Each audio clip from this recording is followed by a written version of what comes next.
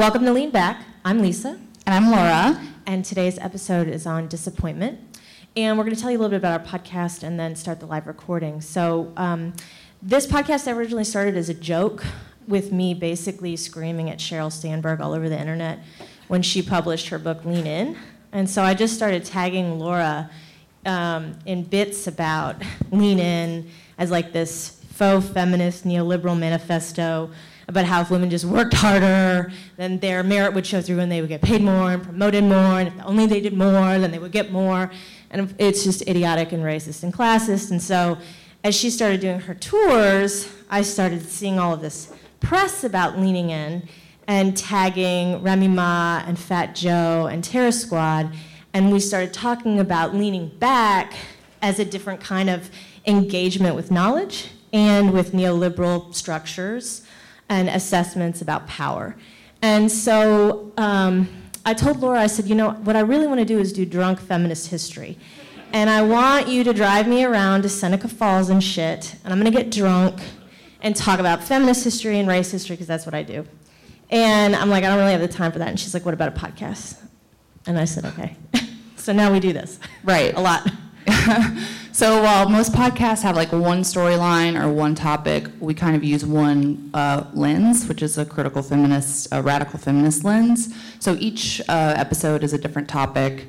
And so while, you know, most of our topics are like, I mean, there's stuff that applies to day-to-day culture and day-to-day lives. And we always try and circle back to our orientation of leaning back. Yeah, and so every episode is a one word, and so we kind of take a cultural studies approach to investigating a bunch of different aspects of that word and the way that it structures power, and our attention, our investments, our political investments, our embodied investments in political culture. So today we're going to talk about disappointment. And so I guess we should start by saying why we chose this, and I sort of forced, I was like, Laura, I need to talk about disappointment right now.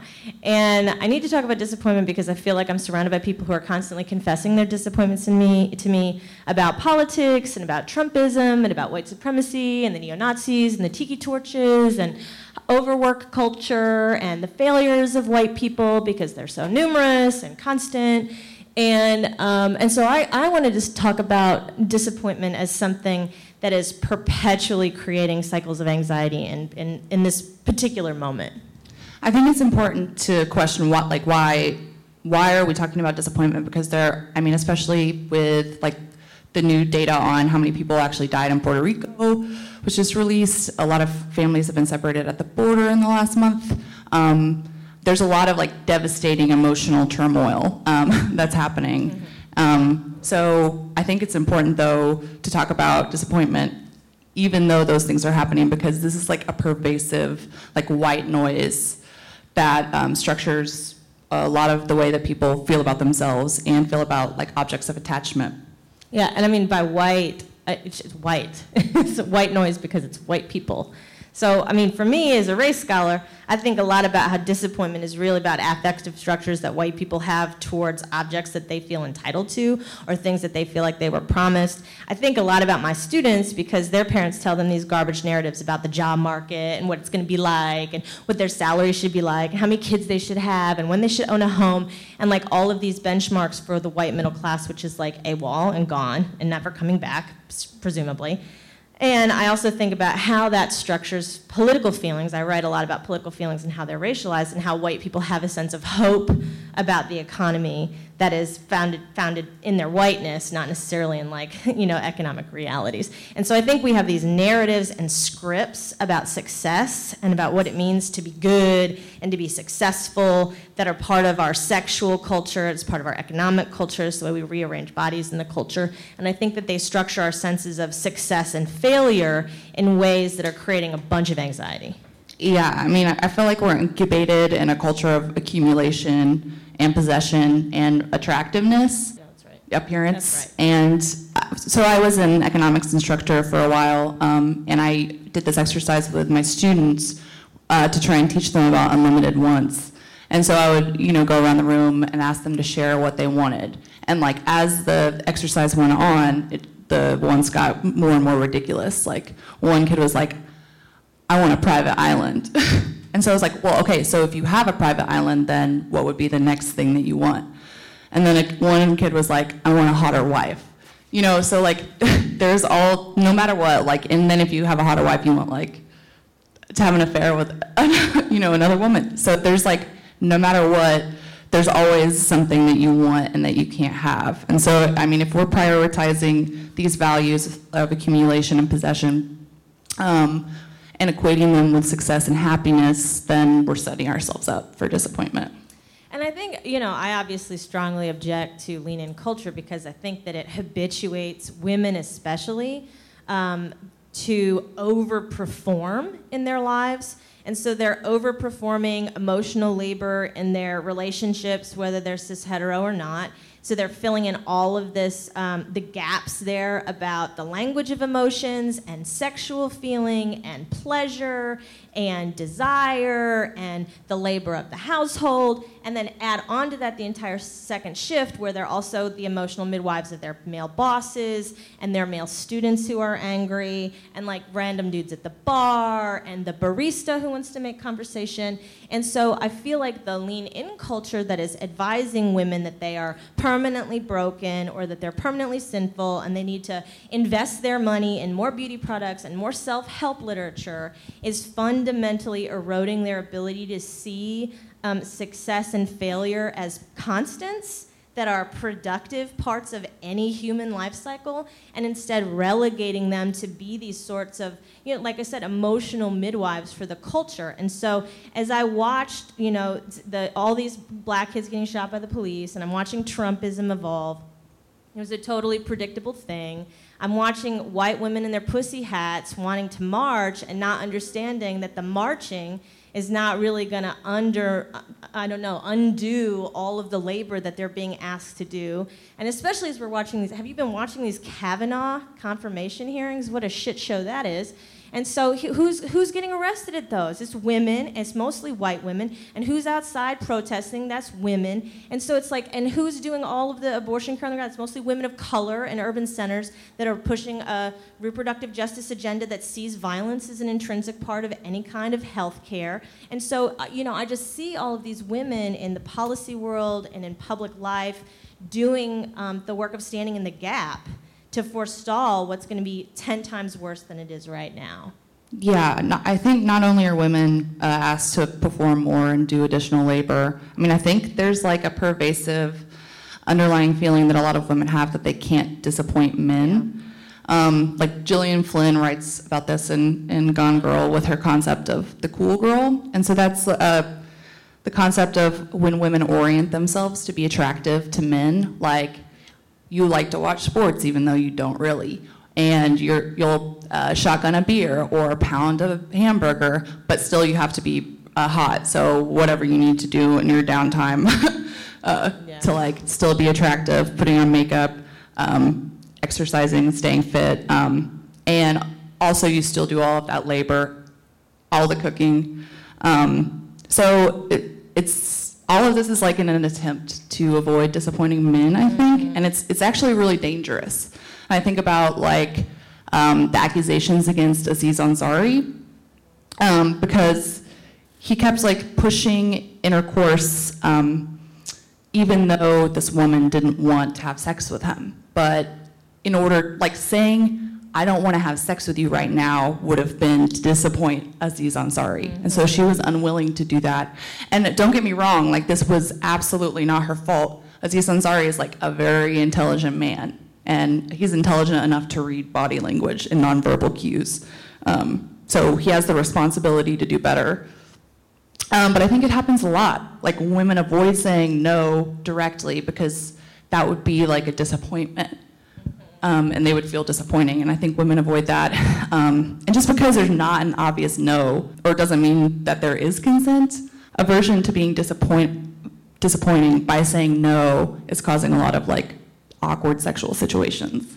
But I think it's bigger than that. When I see, especially younger students, they will do anything possible not to disappoint any men, and so they contort the way that they speak to make sure that they have tag questions at the end of every statement to make sure that there's some consent implied, that they have created an audience where we are all on the same page page, that kind of linguistic tick is about avoiding disappointment and confronting men with decisions. So for me, I was trained as a debater, so I'm just going to be like, yo, I need those slides. They're late.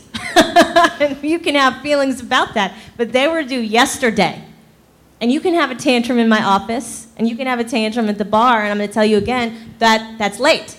But there are, even in micro communication moments, there are ways in which women and also people of color and other non-normative people have to try and contort themselves away from any kind of overt confrontational, I guess, moment as a self-preservation, right? As a tool of self-preservation, because violence is always the anticipated response. And so for me, I guess I see disappointment as a script of really deep sadness. That's an unacknowledged awareness about just how dangerous the culture is that we lived in, papered over with a bunch of neoliberal bullshit that tells us that we're the greatest and the cultures we're so equal, and we have the most equal culture ever and the best democracy and all this nonsense cheerleading bullshit, right? Manifest Destiny, American exceptionalism. And I really think that disappointment is a thing that people really want to avoid because they don't want to feel the tremendous sadness that acknowledging the violence of this culture in particularly entails. Yeah, and it's a hyper-individualist culture, so there's a lot of alienation. And in order to curtail a personal sense of alienation, a lot of people turn to social media. And I feel like, social media is a hyper-curated place. So you see the best side of people and what they're posting. And you often see influencers more than you see people who are more like you. So in my case, I'm a comedian, and I use social media as a tool a lot. And I've had, maybe I'm keeping poor company, but I've had friends be like, "You're not as funny as you are online." Or you're not as funny as you are on stage. But that's kind of it's a bizarre expectation to have because, I might spend 30 minutes finding the right wording or the right angle on a joke. And we're having a conversation in real time. So that's a bizarre expectation. I'm sorry to disappoint you. But I think that's true of a lot of, a lot of comedians who are playing prominent venues have told those jokes hundreds, sometimes thousands of times. And you don't see any of the work that goes into it. You don't see any of their failures or the times that they bomb. So, with comedy and with a lot of other art, performance art, and a lot of other work, academic work, you don't get to see, you see the final product, but you don't get to see all of the struggle and all of the times that someone almost gave up or all of the failure involved in that. And I think this promotes a lot of disappointment in the self because when you have those experiences, you didn't see that when other people had them because they're cutting it out of their social media and they're not telling you that they had a really hard time. And this happens a lot with mothers and postpartum depression. If you seem really sad after you have a kid, then maybe you're a failure as a mother.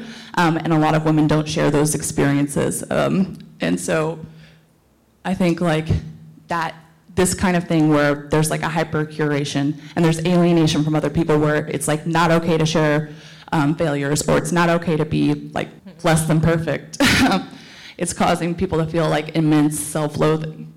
Yeah, and I don't know if you've seen the shadow CV conversation that happened about a year and a half ago, and some white dudes were like, "Look at all the stuff that didn't get published, and I've had a big career, and here's my shadow CV." Okay, so on the one hand, yeah, rejection and failure is a part of any writer's life or any creator, right? That's a permanent feature of the thing. Stephen King writes about it eloquently and On Writing. He's like, "Yo, I wrote it got rejected 6,000 times. I have all the rejection letters. I hated myself, became an alcoholic." That's real.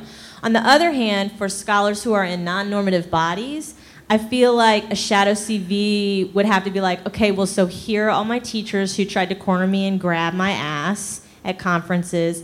Here are all the dudes who wouldn't publish my shit because I'm a girl. Here are all the people who wrote racist rejections of my articles and sent them back to me anonymously. You know what I'm saying? I think a real conversation about what failure in the academy looks like would have to really expose the way in which whiteness and masculinity structure every single part of professional matriculation. From who gets accepted into graduate programs based on the ethnicity soundingness of their name, and who gets the fellowships, and who gets the one-on-one mentorships, and who gets invited to the conferences, and who matriculates all the way up, and who gets the in-person interview, and who Skypes in, and how the publication process goes, and how white people control the gatekeeping of the journals. I mean, all of those levels are places to think about disappointment as something that is structuring public feelings as part of power, and not, as the mental health professionals might want us to believe, as some sort of individual failure of the self to recognize the self's limitations. I mean, it's not that both and can't be true, but for me, when I think about frustrations and people who are freaking out on me all over the place all the time about their feelings, I'm like, yo, that's a structure. That is capitalism. Your wages aren't keeping up with inflation. You're getting hosed. Can we talk about unions? Right? It's not that I don't want to talk about their individual mental health or their personal trauma or their childhood. I don't want to talk about that. But that stuff is not really the problem so much for me, is in thinking about the way in which we don't create spaces for creative failure. It's not supported. And it's not supported because whiteness is the thing and masculinity are the things that prop up especially lean-in culture, whether that's lean-in culture in the workplace, or it's lean-in culture in the family, or it's lean-in culture as American exceptionalism is part of what the national ideal is. And so I think for me, thinking through disappointment is thinking about the relationship between sadness and violence, and and the wide range of forms that social violence takes as a way of undermining the efficacy, especially of non-normative selves, to perform well in a hyper-individualist, white supremacist, capitalist kind of culture. Yeah, and one thing that frustrates me is that I don't think there are a lot of strategies for coping with that kind of disappointment. I mean, like, there are strategies that, can help you deal with disappointment that you have, like, directed outwardly. So, like, Buddhism offers a solution of non-attachment, and there are a lot of, like, modern iterations of that idea, like Marie Kondo's practice of minimalism, like the art of tidying up, which is extremely popular. But there's nothing really that addresses the disappointment about the self and then how that plays out as a structure of power. Yeah, I think that that's fundamentally true. And I think that the lean-in culture, the overwork, over-performance culture, basically coupled with hypercriticism, makes it very hard to slow down and name the sources of disappointment, right? It's very hard to pick apart the structures that are operating in this ubiquitous way around us, that they're everywhere and nowhere simultaneously. It's very hard to say, okay, well, that's a microaggression. That passive aggressiveness is designed to fundamentally undermine my ability to participate at my work, right? And to understand that it happens at all levels of interaction, whether it's your students who presumably have less social power in the institution than you do, although we know that that's not really the case, right? Or if it's somebody, organizationally that has more power over you. It's very hard, I think, to name what is causing the disappointment. And so instead you get people who are reporting just this pervasive heaviness, right? Like it's an embodied feeling on their skin, and not so much an articulation of an array of tactics that are designed strategically to undermine, people's sense of a full sort of self. I mean, you can name some things, like lean-in is a direct source of disappointment for a lot of women. Like, if you're given the advice that you just need, like, there isn't a structure where that favors men and white men in particular, and that's part of why you're unable to achieve like corporate success at the same level. And that's important to a lot of women for whatever reason. I feel like if you're asking women to work harder, you're saying that it's their fault that they haven't been able to get ahead. And so then you're asking them to work harder and appear a certain way in addition to managing their life outside of work. And that's not fair because not all of the women who read Lean In are like, okay, I'm gonna stay at work an extra 10 hours a week, and I'm gonna buy a nice pair of heels and nicer clothes so that I seem more professional. Not all of those women, it's not gonna work for all of them. And so, imagine how they feel, after they made all of those choices, and then Oh, yeah. I mean, but it's not just work. I'm also thinking about compulsory heterosexuality and monogamy. So I am a director of a gender studies program, and so I tell my students, like, so you're going to get married, presumably. A bunch of you have expressed interest in that. What happens when you fall in love with a coworker at 35? What's your move there? And they're just like, that can't possibly happen. I would never do that. Like, they have control over their situation. They can predict their emotional field as they age and grow and change and their needs change. It doesn't even occur to them that their desires change over time, which seems like a problem for me. Like, you are not the same person you were when you were 10. Why on earth would you think that you were going to be the same as 60? That is absurd. That's absurd. There's so many variables you might want to think about. So what happens then? They're like, no, I'm going to commit for life. Okay, well, the data is against you. That is not. So for women who are like leaning in, they're leaning into marriage, which is disappointing, right? Because then all the men are work swiping, right? Swiping right. And so people are they have this array of choices, consumer choice, that they don't ever have to commit to, but that is constantly at their fingertips, that there's always somebody better around the corner, somebody more interesting, somebody sexier, and they have a wildly inflated sense of their own personal value because internet. And so what happens when you lean in to compulsory heterosexuality and monogamy in a culture that's entire repression of desire is situated against that?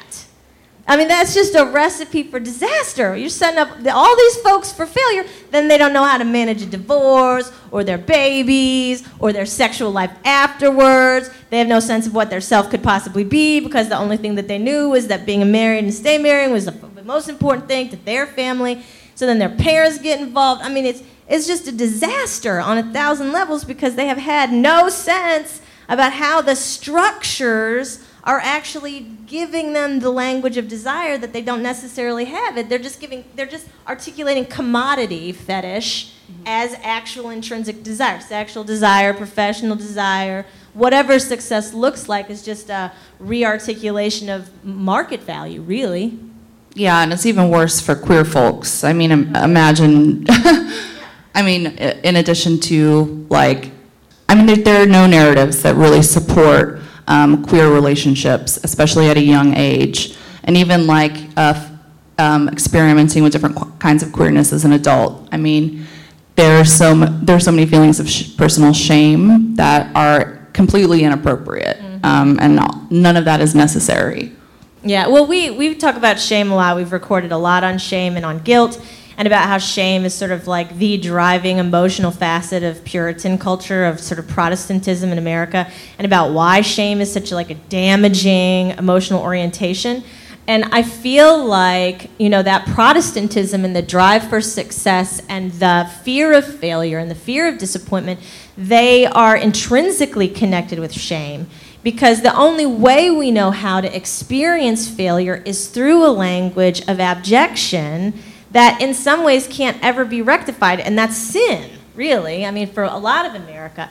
So if that's the only language that you have to deal with failure, what does it mean how can you recover from it? Because everybody's gonna fail. We all have it in common, everybody. But we don't talk about it, we don't share about it, we don't know how to coach each other through it. What does it mean to support people through that, whether you're a platonic friend or a sexual partner or a work human or a casual human, right, who just is encountering regular people on trains and planes or at the coffee shop? What does it mean to create a different kind of intimate public sphere where we're doing that work of navigating failure together? There is not a language in the culture for that. It's all this the problem is you, if you just read the right book, and if you learn the secret, and if you just atone personally in your own private head, then suddenly all of the problems will be ameliorated. And so there's no sense that there's a collective struggle that could change the structures of feelings that are part of, the economy or the political realm at all. I mean, there's just no language for it. I mean, I actually think queer folks do that better, though. I agree. Handling failure and almost embracing it, in being different and finding ways to express that difference. So I think that's a good way. in finding a way to play and express yourself, even though you're at odds with a lot of popular culture. I mean, yeah, I guess I'm thinking about Edelman's No Future and thinking about non-reproductive futurity and about how gay men in particular who are not going to have children have the possibility to reimagine their intimate lives very differently because children are no longer part of the reproductive horizon of politics. Well, if you think about Trump, when was the last time you heard him talking about children? Crickets. Right? He's not talking about children. They have been completely erased from the political landscape as a marker of what the future of America could be. That could be a really radical space to think about what an American impulse looks like outside of, monogamy, outside of compulsory heterosexuality, outside of reproductive futurity, especially given climate change. Like, I feel bad for some of these kids because they're like, no, climate change is not real. I'm like, okay, well, you can move to the coast if you want to, but I don't know about that. The data looks pretty good. It's going to be underwater. What's going to happen when there's going to be mass migration in our lifetimes to the middle of America where your universities are? What's going to happen there? What's going to happen when there's a fuel crisis? What's going to happen, right? What's going to happen? They can't even think about the future that way, because the expectations and the refusal to feel disappointment is so hyper-present, and it is so immediate responses to the encounters of their everyday, that we have, I think, as a culture, lost the ability to think about futures at all. Like, we are not. And one example of this is the very first executive order that George W. Bush signed when he came into office was one that stopped the General Accounting Office from doing 5-year economic projections, and it made them do 2 years. Well, that's important because you can hide a lot of shit if you're not predicting 5 years of economic consequences out of an economic policy, right? And that's the way that things are going. The rapidity of the internet, right, and the rapidity and intensity of the overstimulation of public culture right now is also helping, I think, to feed our inability to see the future and our hyper awareness of the present and failures in the present that cannot be ameliorated through growth or through collective action. And that seems to me to be both an opportunity and a severe problem that's just like coming at us, full force. Yeah, I think Donald Trump's entire orientation is towards the past, obviously. I mean, the reason it's a successful rhetorical strategy is because it plays on the disappointment of white men, because for them, as historically the class with the greatest power, progress seems like loss to them. And so, I mean, they have no desire to look towards the future or think about progress. And it's weird that that's become a big talking point. Yeah, but that's smart. That's smart because nostalgia is the relationship between memory and feeling that propels really regressive social policy. And in America, nostalgia is really white and it's really masculine. And at a time where America is browning, right, where the majority of Americans will be brown by 2050, nostalgia becomes a tool of harnessing white anxiety, male anxiety, but also there's a bunch of white women raising those tiki torch guys, right? White women too, who want to think about the past in a way that glorifies their own violence as a way of perpetuating it in the future. So I think that that's right, that there is the way in which nostalgia is this weird handmaiden to this hyper-accelerationist perspective on presentism, on just the barrage of, in many of the cases of the presentations today, sound, right? How sound is barraging us, how images are barraging us, but also how expectations of success. So when I think about Make America Great Again as a slogan, obviously it was Reagan's campaign slogan. He rolled it out in Neshoba County, Mississippi, which is where the 3 civil rights workers were lynched in Mississippi Freedom Summer. And so Make America Great Again is a nostalgia for Reagan, but it's also a racist dog whistle that is a wink and nod to law and order culture that is just extrajudicial murder of people of color.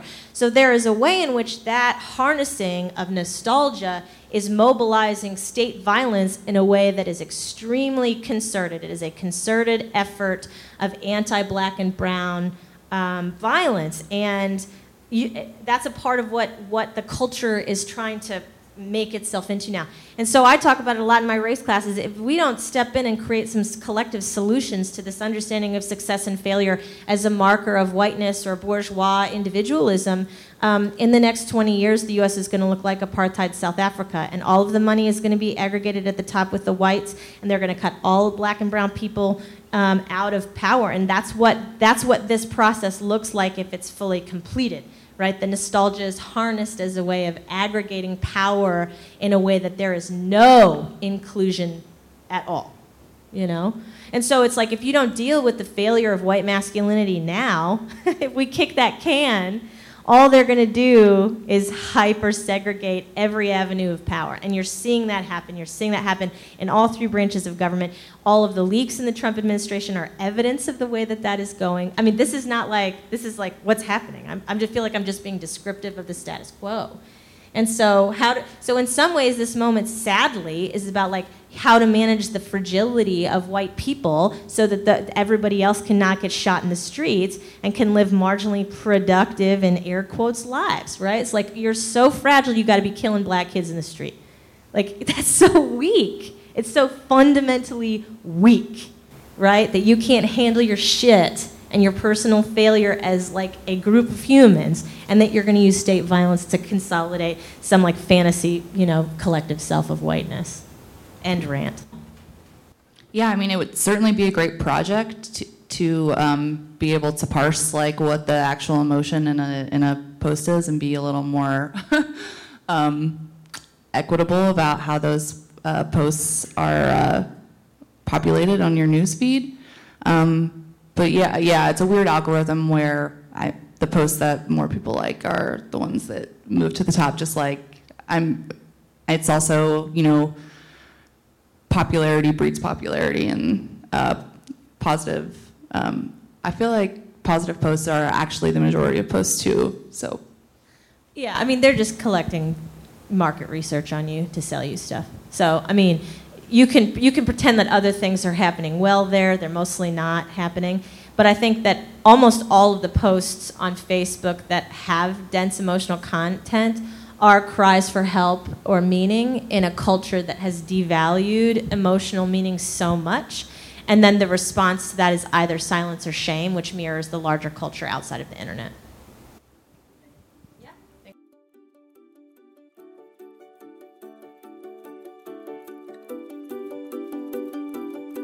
Thanks for listening. These materials are not endorsed, approved, sponsored, or provided by or on behalf of the University of Arkansas Fayetteville.